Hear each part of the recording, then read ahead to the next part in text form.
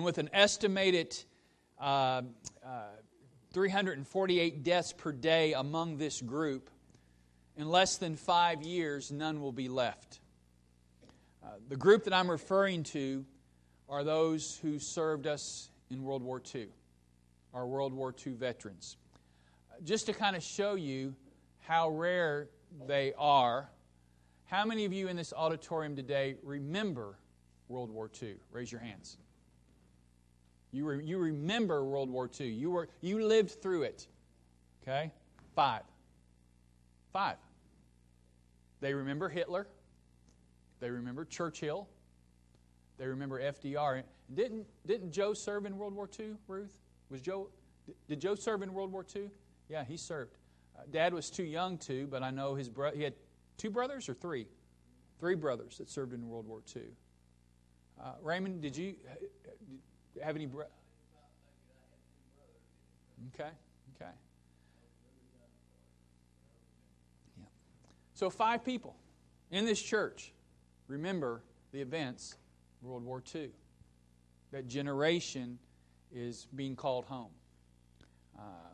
They're often referred to as the greatest generation. I think Tom Brokaw probably coined that phrase because of their sacrifice and commitment to duty.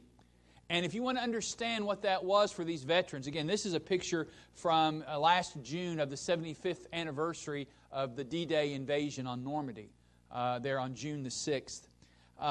If you want to understand what duty and sacrifice looks like, go to the 1998 film that starred Tom Hanks called Saving Private Ryan, and you can YouTube this and go to the Omaha Beach scene. I remember when the movie came out, Nightline interviewed about half a dozen or so World War II veterans at that time who were there at Normandy Beach on June 6, 1945, or 1944. And they asked them, does this depict what it was like?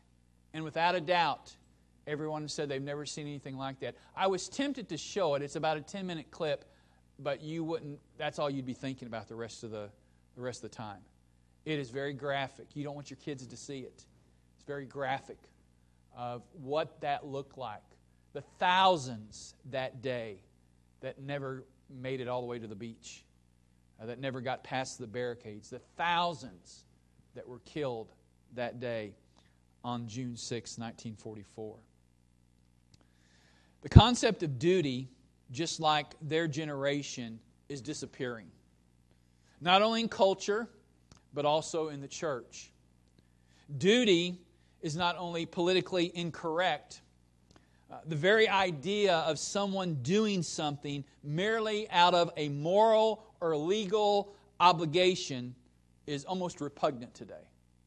Whether that's staying married, whether that's paying off a loan, whether that's fulfilling an obligation, whether that's keeping one's word, whether that's even serving Christ in His church. And so it begs the question, should we serve Christ merely out of duty? And again, the key there being merely, and my answer would be no. We shouldn't serve Christ merely out of duty. However, should we serve Christ because it is our duty? And our text would answer a resounding yes. We shouldn't serve Christ merely out of duty. We should serve Christ out of love and out of gratitude. But should we serve Christ because it is our duty? And as we look at the text today, you can't walk away with any other answer but yes. In Luke 17, we've spent a lot of time in Luke 15 and 16. It's not that we're trying to take you a journey through the Gospel of Luke, but Luke is the Gospel that contains a lot of the parables. In chapters 15 and 16, the audience was a broad audience. The audience not only included the disciples, the audience also included the Pharisees, and at times some of the parables primarily focused upon the Pharisees. But in chapter 17 and verse 1, you see there, and He said to His disciples. Again, the audience is changed, and Jesus' instruction now is limited to the 12. And as he's making this journey, as we talked about, this section of Luke that we're in is known as the Jerusalem journey. It's a long journey. It's the final journey that Jesus makes to Jerusalem prior to his crucifixion. And on this journey to Jerusalem, Jesus has been instructing his disciples regarding their responsibility to him as a disciple. What does it look like to call oneself a follower of Jesus Christ? What does it mean? Christ is getting ready to leave. He knows he's getting ready to leave. And he's preparing the disciples for that time after he leaves, and so that they have an understanding of what it means to follow Christ. Well, as we come to this parable that we read here today in verses 7 through 10, this parable is only found in Luke's gospel. You won't find this parable anywhere else. Another unique thing about this parable is this parable is told by asking questions. There's 3 short questions in this parable, verses 7 through 10. 2 of them are rhetorical. The way that Jesus asked him, the Greek words that he uses to begin the question, lets us know that it's a rhetorical question. And Jesus uses the setting of this parable comes from a common practice in that culture. And I'll say this now and I'll say it again. Jesus is not giving a thumbs up to this cultural practice. Jesus is not making commentary that he's in approval of this institution that was being practiced in this culture. He's just using this common practice in this culture at this time in the Roman Empire because it's something that people could relate with and understand exactly what he's talking about. And also in this parable, these questions are asked in a way that the answers are obvious.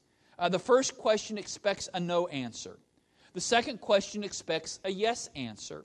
And the last 2 questions are the rhetorical questions, and the word that he uses to introduce the question, he already lets them know this is how you're supposed to answer the question. The answer to this question is yes.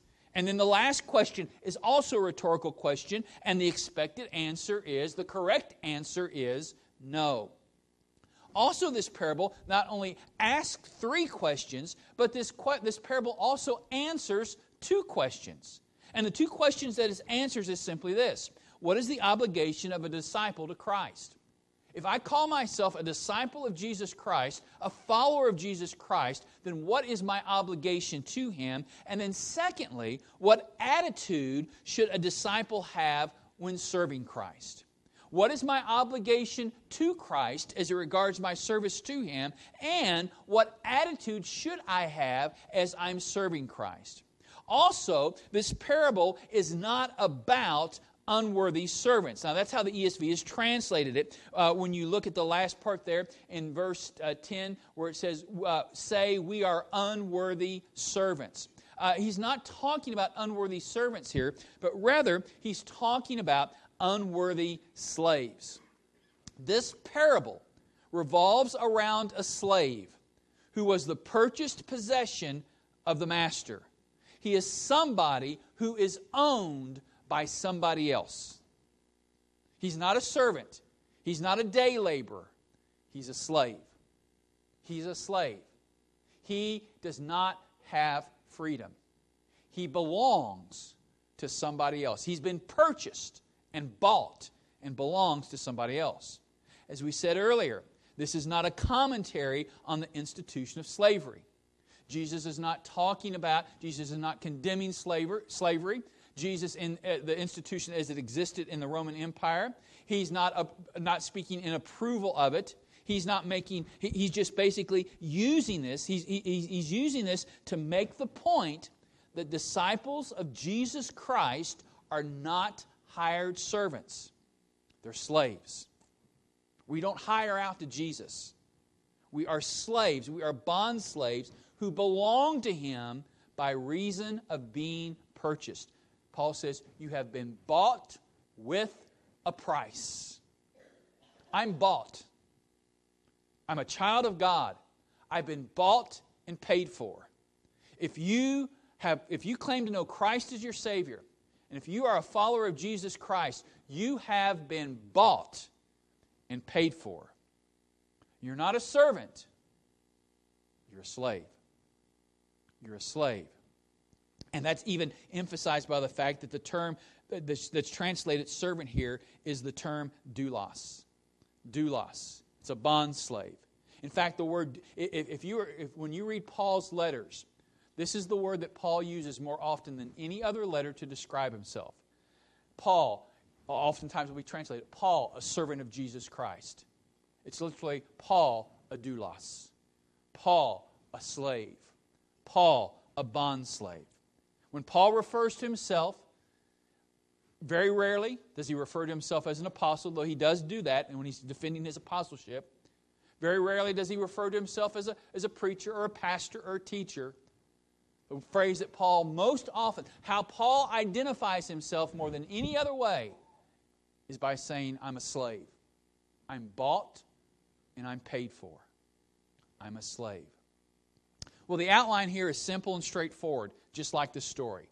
You have the parable proper, the parable itself. 3 questions to ask in verses 7 through 9. And then you have the proper perspective, which is 2 questions answered in verse 10. So let's look at the text and let's look at the first 3 verses there as we look at the parable proper, or 3 questions asked. Jesus begins the parable by asking a question that literally would have been humorous. It would have been humorous to the 12. It's the kind of question where if Jesus was asking us this question in this day, and we lived in the same cultural setting that is here in this first century setting, if we lived in that same cultural setting and Jesus asked us that question, we would say something like this: well, duh, of course, duh. Well, look at verse 7. Jesus asked the question, will any of you, who's the you? He's talking to the 12. Will any of you who has a servant or a slave, let's translate, any of you who has a slave plowing or keeping sheep, say to him when he has come in from the field, come at once and recline at table? So what's going on here? Well, the sun is set. As the sun is setting, the slave returns to the house. That slave, from sunrise to sunset, has been out. He's been doing back-breaking work. He's been plowing fields. Now, plowing fields doesn't mean he's been sitting here on the John Deere in the air-conditioned cabin listening to tunes, as he's rocking along. He's plowing like my dad used to plow when he was 13. Had a mule, had a strap, and had one of them wooden plows, and spent all day behind that plow, back and forth, for what, $1 a day? And he had to give 50 cents of it to his dad because it was his mule. Huh? That's the kind of plowing we're talking about here. The kind of plowing we're talking about. He's been all day doing that. He's been all day tending sheep. So how do you suppose he comes into the house after that? He's tired. He's sweaty. He smells. He's exhausted. And he's hungry. When he gets to the house, what happens next? He walks in, and the master says, man, you've been working hard all day. Come on, I have made, I know it's kind of cool outside. I made the biggest pot of stew and some cornbread. And we've got some collard greens, and we've got some onions, and we got some beans and soup beans, and we got all kind. You come and you sit down and listen. Here's some slippers. Let me wash your feet, and let me give you this towel to put around your neck to cool you down a little bit. And you just sit down and you kick back and you relax. And I'll turn on the Flintstones or something like that, and we'll just enjoy you can just enjoy a good evening, relaxing meal.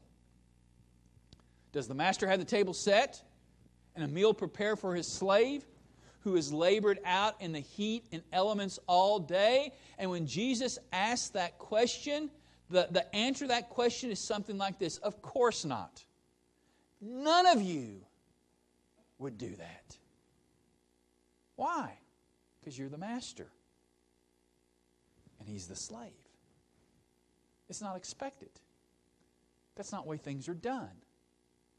The slave goes out, and the economic setting that's being talked about in this parable is somebody who's not very wealthy. All he has is one. He's got one servant doing everything.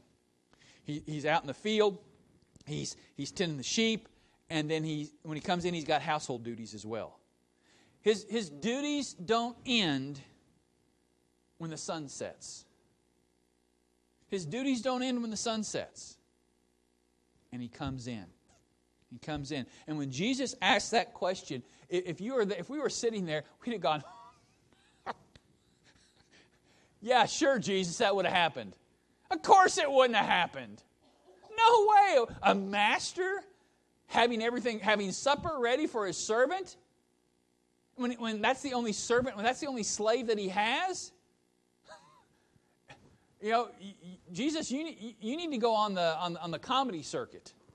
You need to be a stand-up comic, because nobody, we would all laugh at that. Oh, it's ridiculous. Nobody would do that. Well, in verse 8, he asks this second question, and it's a rhetorical question, and the word that's used there, Jesus already let you know what the answer is going to be. The answer is going to be yes. And it relates to what actually would occur. Look at verse 8. Will he not rather say to him, and here's the question, prepare supper, or this is part of the question, will he not rather say to him, prepare supper for me, and dress properly, and serve me, while I eat and drink, and afterward you will eat and drink? Will he not rather say that? And the words that he uses, the word that he uses to begin this question is a word, it's rhetorical, and the answer is yes. That's what would happen. This slave comes in from the field. He smells like sheep. He's got dirt all on him, mingled with his sweat. He smells. He's exhausted. He might have, his blisters might he's got maybe blisters on his hands or places where he's been bleeding. His feet are tired. He's hungry. He's exhausted. But when he comes in, this slave is to continue serving by preparing dinner for his master, by dressing himself for service. He washes up. He cleans up. He changes from his field clothes to his butler clothes. And he serves the master. He waits upon his master for the entirety of the meal.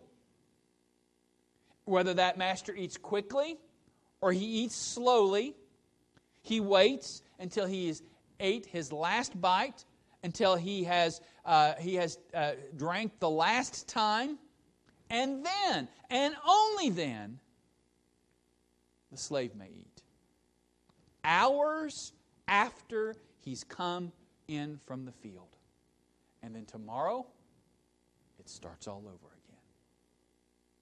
It starts all over again. Jesus says, will he not rather say to him, prepare supper for me and dress properly, serve me while I eat and drink, and afterward you will eat and drink? And the answer is, of course, that's exactly what would happen. In that culture, for that slave, and how that master would treat that slave, that's exactly the way life would be for that slave. Well, the third and final question is in verse 9. It's also rhetorical in nature. But unlike this second question, the word that's used there, the word may, the word that's expecting yes is the word uchi, or ouch. And this is may, and it's no. The answer is that no is the correct response. Look at verse 9. Does he thank the servant because he did what was commanded? And the answer is no. No, he doesn't do that. Now think about that. With all what the slave has done, he's worked in the field. He's plowed the field. He's tended the sheep. He's come home. He's made the meal. He's served the meal. He's cleaned up after the meal. Doing all of that, tired. But before he even gets to eat, he's done all of that. And not even a thank you from the master. In fact, in that culture, and as Jesus is explaining this, not a one in our culture we would say unfair. How cruel. In that culture, the slave doesn't even expect it. He's not waiting around saying, now what do you say? He's not expecting it. Not only is the slave not expecting it, in that culture, it doesn't even cross the master's mind to say thank you. There's no reason for him to say thank you. Why would I say thank you? Why indeed? Why would he? He wouldn't. Why? Because a master has the right to command his slave because he or she has been purchased by him. The master has the right. That person belongs to him. So he has the right to, again, it's not a commentary on the institution. It's not a commentary on the advocacy of slavery. Jesus is just using this cultural occurrence that is very common. So it's been estimated anywhere between 5 to 30% of the people in the Roman Empire were slaves, depending upon whether it was in Italy or whether it was outside of Italy. But slavery was not uncommon at all in that culture. Some 5 to 30% of the Roman Empire were slaves. He's not making a commentary on the institution. He's just using something that was understandable by all to make a point that he's going to make in verse 10. Master has the right to command his slave because he or she's been purchased by him. Was that a fact in that culture? Yes, that's a fact. That's a fact. The master is not expected to say thank you, and the slave doesn't expect to hear it. Secondly, it's the responsibility of the slave to discharge the responsibilities assigned to him by the master. He's obligated to do so. It's the obligation of the slave to discharge the responsibilities assigned to him by the master. The master says, do this, and the slave says, it's done. It's his obligation to do so. He's to carry out the responsibilities assigned to him by the master. Thirdly, the desires of the slave are subject to the desires of the master. The master's wishes come first. They always come first. I mean, you think about it. You've been out in the field working all day. Do you want to feed the master, or do you want to feed yourself? I know what my desire would be. That sorry old sap. I've been out here working in this field all day. He's been at home watching the Flintstones, or doing whatever. And now I got to come in and I got to fix his meal. I've got to serve him, and I can't even eat until he's done. I'm a slave. My desires don't count. They don't count. The master's desires always, always, always comes first. And then finally, thankfulness is not required for fulfilling an obligation. Why didn't they thank him? He's just doing what he's supposed to do. He's just doing what he's supposed to do. I mean, we normally, even in our culture, we normally don't thank people when they just, when you go in and you make your house payment, do they send you a thank you card?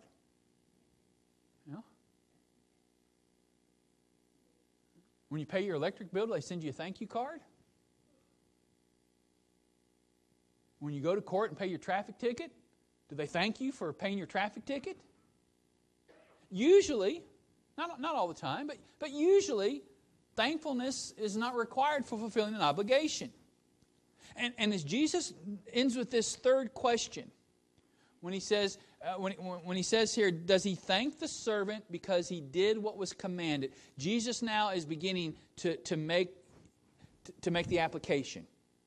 The third question also serves as the center of comparison that Jesus is going to make in his application as he's going to apply this slave to the slave of this parable to the people he's speaking to his disciples. And here we see the proper perspective. 2 questions answered. Jesus compares the slave and his servant to the disciples' service to God. This verse is structured like a sandwich. around three verbs. The verb is done, say, and done. And it's the bun, it's a done bun, okay? The bun is done. And the meat is say. Look at verse 10, and you can see it there in verse 10. So you also, when you have done all that you were commanded, say, we are unworthy servants. We have only done what was our duty. There's the verbal sandwich. Done, say, done. And in this structure, Jesus answers two questions. He answers two questions. In this comparison, the two questions that Jesus answers concerns the disciple service. It's answered and it's unpacked.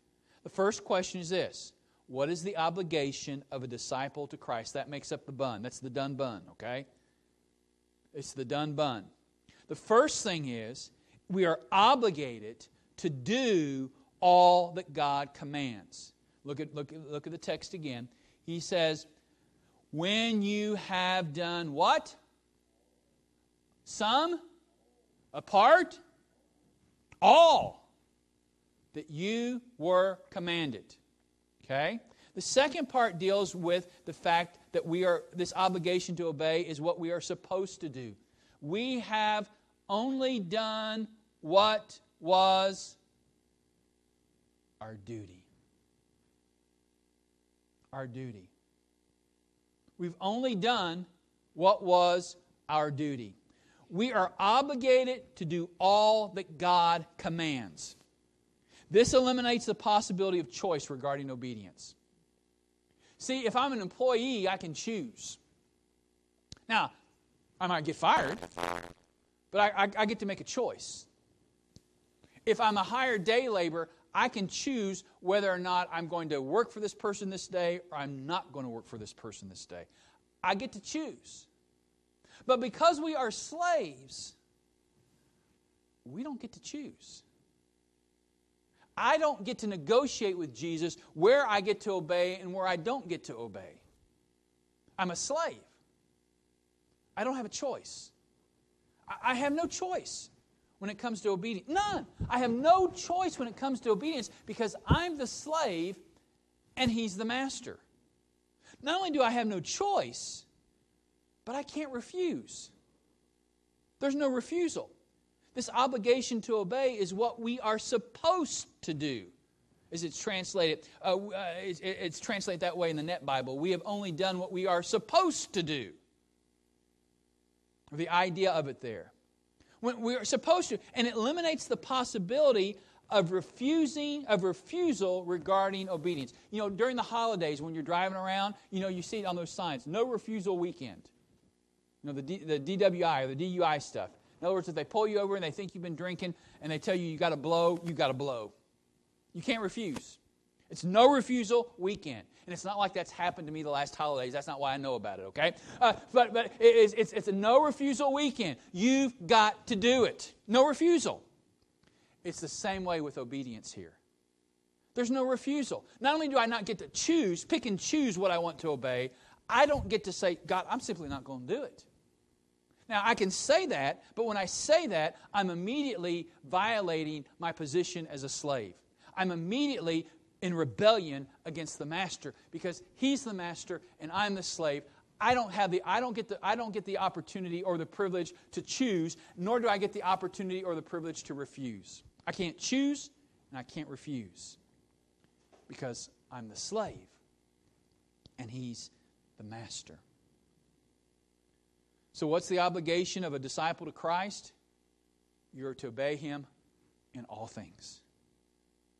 All things. You can't choose where you're going to obey, and you can't refuse to obey. That's my obligation. Well, that sounds honestly, I don't like that.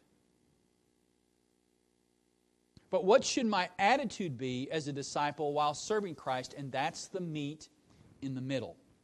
Look at it. He says, so also when you've done all that you were commanded, say, we are unworthy servants. There's the meat. The done and the done. I can't choose, because I'm a slave, I can't choose what I'm going to obey, and I can't refuse to obey. The meat in the middle is, I see myself. I say, after I fulfill His commands completely, what my attitude is I'm to view myself as an unworthy slave. That's my attitude. Why am I? What does it mean to be unworthy? What is meant by an unworthy slave? I think the translation in the Net Bible best conveys the meaning. The Net Bible translates it this way: say, we are slaves undeserving of special praise. That's the idea. When I've done all that Christ has commanded, I've done all that He's commanded for me to do, and I've done what was my duty to do. No choice, no refusal. I've done what I'm supposed to do. When I've done all that He's commanded and I've done what I'm supposed to do, my attitude is, I don't deserve anything special. There's no reason for special praise. I'm undeserving of any special praise. Why am I undeserving of any special praise? Because I'm the slave and He's the master. He told me to do it, and as a slave, I'm required to do it. I'm to put His desires first. And I just did what I was supposed to do. What's so praiseworthy about doing what you're supposed to do? About doing your duty.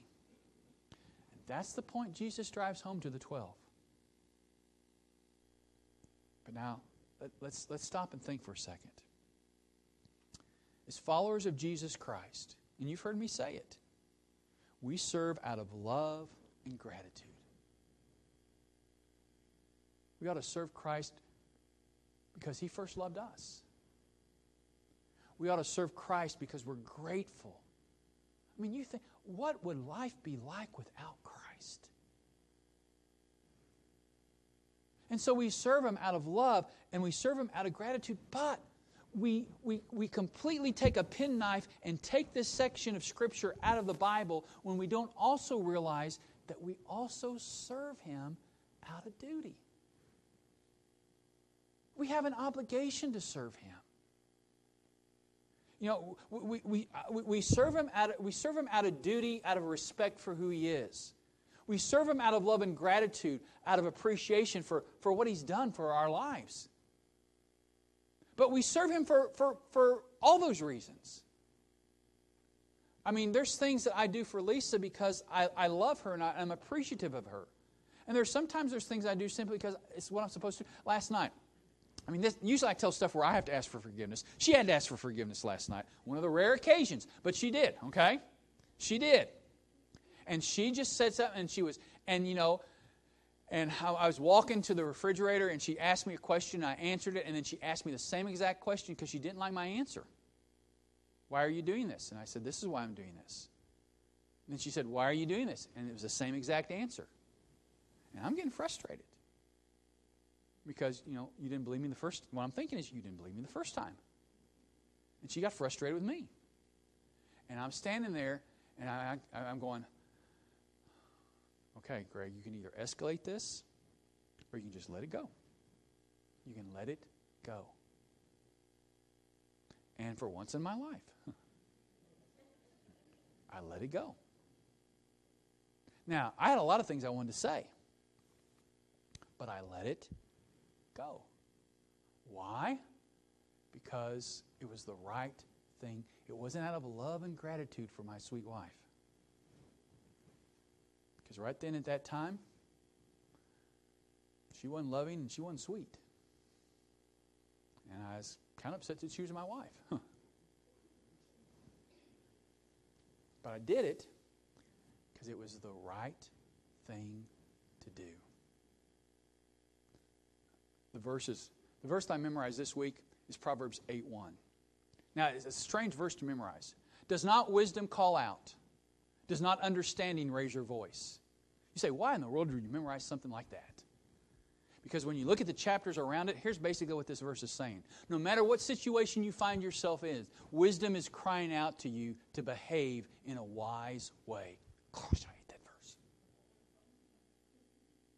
I can either follow the way of the unchaste wife, the strange woman in chapter 7, and give in to my feelings, give in to my emotions, give in to that which pleases the flesh, or I can choose wisdom's way and experience life in abundance. I didn't do anything I did it out of duty. But you know what? By the time I walked back into the living room, before I sat down, Lisa said, "Greg, I was wrong. Will you please forgive me?" She does it a whole lot quicker than I do. And I said, "Yeah, baby, I will." I said, "You've forgiven me for a whole lot more and for a whole lot worse. I certainly can forgive you for this." She said, "I'm glad you realized that." And that kind of upped the temperature a little bit. You know, we had to work our way through some other things. But anyhow, I digress. Sometimes we just serve because it's the right thing to do. Jesus Christ is our master who has redeemed us and purchased us, not with money, but by the precious blood of Jesus Christ, as Peter writes. We have the responsibility and obligation to do all He commands, submitting our desires to His. And while we are doing that, possessing the attitude that after we have obeyed, we are merely slaves, undeserving of special praise. But guess what? Even though all that is true, and that's the way we should live our lives, yet the master of the universe chooses to heap praise on slaves who will serve Him faithfully. We don't deserve it. We need to serve with the attitude that even after we've obeyed, we've merely done our duty. We've just done what is there's nothing, and there should be no special praise. We've merely done our duty. Yet our master chooses to heap, I like that, because to heap praise on slaves. He heaps praise on slaves who serve Him faithfully. Do you remember, as we've gone through this lengthy study on the parables, do you remember the three broad categories of rewards found in the parable of the faithful household slave in Luke 12? Turn back to Luke 12. Turn back to Luke 12. Remember this parable of the faithful household slave. And look at what Jesus says in verse 37. Blessed are those slaves. ESV translates it servants. But again, the idea, it's the word doulos. Blessed are those slaves whom the master finds awake when he comes. They're faithful. They're alert. Truly, I say to you, look, he will dress himself. Who's dressing himself for service? The slave? The master. It's a role reversal. In Luke 17, the master says, dress yourself for service and serve me. In Luke 12, Jesus says, the master will dress himself for service for the household slaves, the faithful household slaves, and say to them and have them recline at table, and he will come and serve them. And it's just the opposite of what is natural, what we should expect. If he comes in the second watch or in the third and finds them awake, blessed are those servants, those slaves. But know this, that if the master of the house had not known at what hour the thief was coming, he would not have left his house to be broken into. You also must be ready, for the Son of Man is coming at an hour you do not expect. Then drop down to look at verse 44 after Peter asks the question, are you telling this parable for us or for all? And Jesus says, who then is that faithful and wise manager? He's talking about that steward, that faithful household slave, who his master will set over his household to give him their portion of food at the proper time. Blessed is that slave whom his master will find so doing when he comes. Truly I say to you, he will set him over all his possessions. Remember what those three things, the three broad categories of reward are? Enhanced intimacy, fellowship, and celebration with God. Being bidden to the banquet, come and sit down and recline, there in verse 37. Honor and praise from Christ, where we hear, well done, thou good and faithful slave. And we're served by Christ himself. You would expect the slave to dress himself for service. But the master dresses himself for service and ministers to the slave. Why? Because that slave has been faithful. He's done nothing to deserve special praise. But because he has served his master faithfully, because he's walked in the commands of his master, the master who is unlike any other master that this earth could ever think of, chooses to dress himself for service and serve the slave. And he also gives him expanded opportunities to serve him and minister during the kingdom. I still am a slave during the kingdom. But if I'm a faithful slave here, my opportunities expand in the kingdom.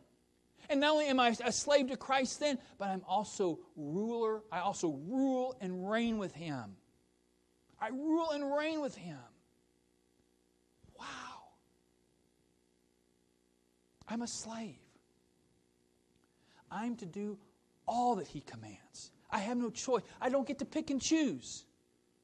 I don't get to refuse. And when I do it, I've done nothing special. Because it's what I'm supposed to do. I belong to him. He's bought me. He's purchased me. I am his possession.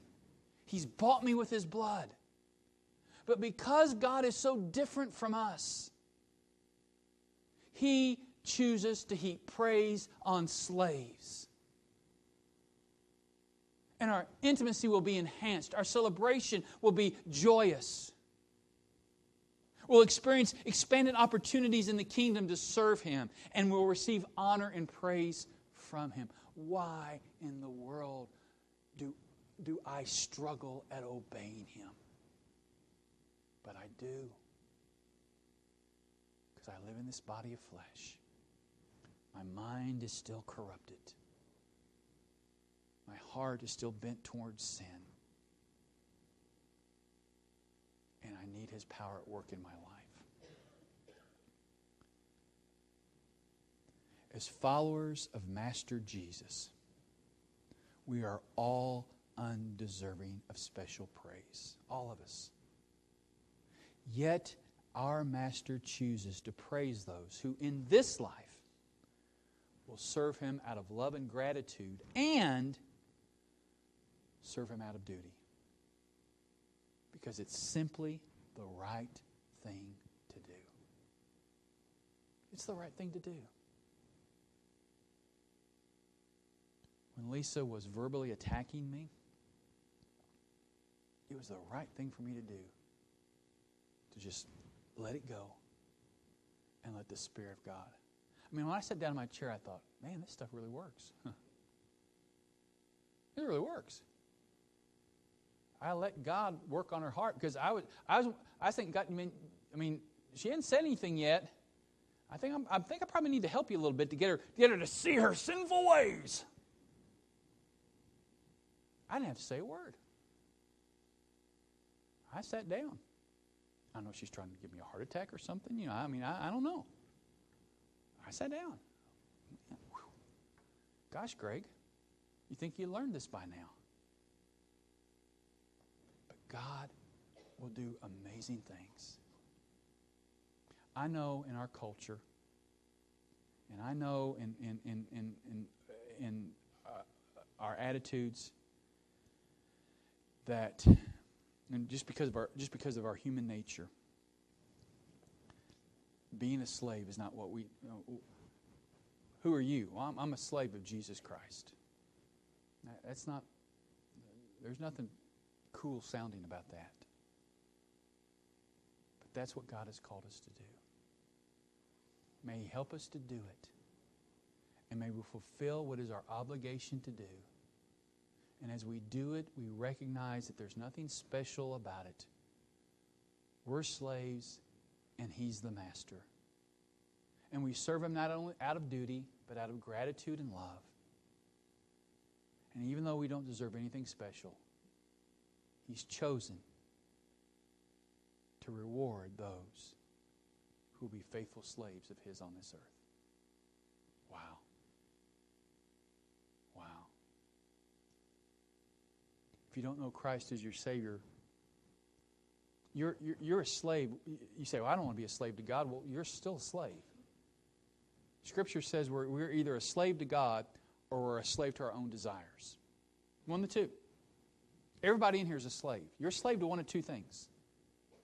You're a slave to Christ or you're a slave to sin, to your own desires. There's no other option.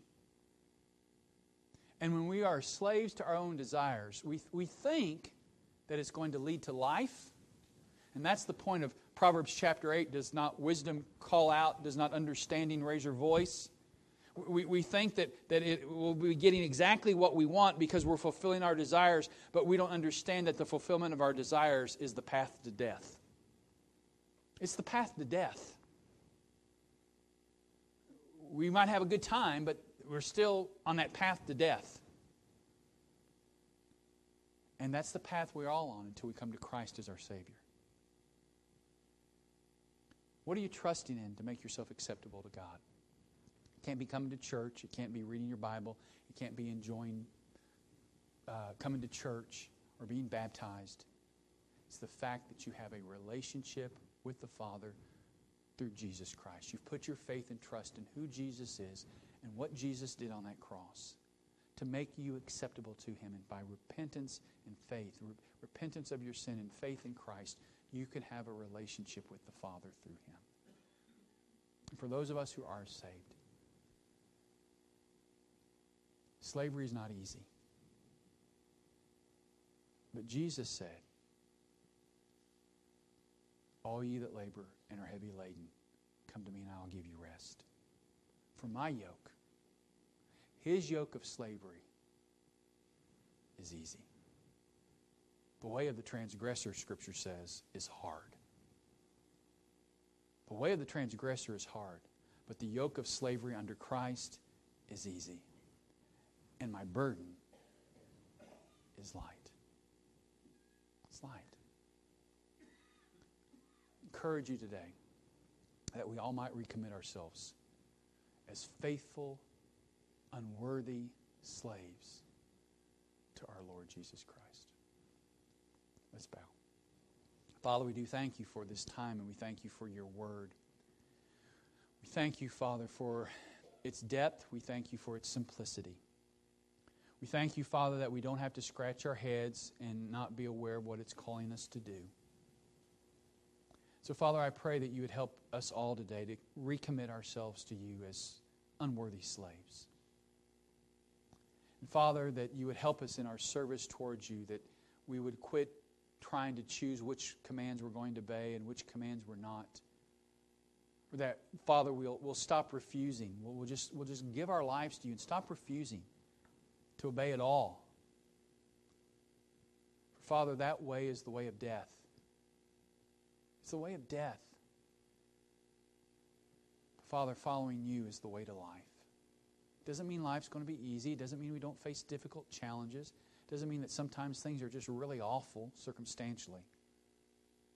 But there is a peace, there is a contentment, there is a confidence that there's a purpose. And that purpose is meant for my good. It will grow me in a way that not experiencing it couldn't grow me. And Lord, that's hard. I think about some of the things in my life that I've experienced and that I'm experiencing now that make that statement almost sound cruel. But you are worthy, as Jubal said earlier, you are infinitely worthy of our praise. We can trust you. We can rest in you. Even though we don't understand you, we can trust you. And when we don't, thank you for forgiving us. Thank you for increasing our faith. Thank you for being faithful even when we are faithless. And what's even more astounding about the fact that you, as the master of the universe, heap praise on slaves, is that none of your slaves has ever been completely faithful. None of us have. None of us. But when we seek to walk in a way of faithfulness, we still fail. But our lives are pointed in the direction of trying to live a faithful life to you. That we receive blessing from you because of it. Father, we thank you for who you are and for your work of grace in all of our lives. And we pray, Father, that we might leave here today with a greater awe of who you are as our master, a better understanding of what it means for us to have been bought and purchased by the blood of Jesus Christ, and that we're not day laborers, we're not employees, we're not entrepreneurs, we're slaves. Help us to serve you out of duty. Help us to serve you out of love and gratitude. That it's not an either or, that it's a both and. And in doing so, Father, that our hearts and that our attitude would recognize the fact that because of our own failures, because of our lack of faithfulness, and because of your faithfulness, when we do obey you, there's nothing praiseworthy about it. You gave us the strength, you gave us the ability. There's nothing special about our walk of obedience. But still, you, as the master of the universe, heap praise on slaves who strive to be faithful. What kind of God are you? You are beyond our understanding of grace and mercy and wisdom, compassion and justice and righteousness and holiness. There truly is none like you. Bring us to our knees. Bring our hearts to our knees today. Help us to bow before our Master and our King and yield ourselves to you. Not because we get to choose to be a slave, but because we are your slave. So, Father, we thank you for all that you've done for us and for who you are. Continue your work of grace in our lives. Show us where we are rebelling against you. And Father, bring us to the place of repentance and bring us to the place of faithful service to you. We thank you for your patience with us. For we pray these things in Christ's name through the Spirit. As heads are bowed and eyes are closed. As you know, we don't have an altar call, but we do have an invitation. I don't know what your need is today, but we want to give you that opportunity to speak with God about it. So let's go to the Lord in a time of silence, and we'll give you an opportunity to talk to your Lord.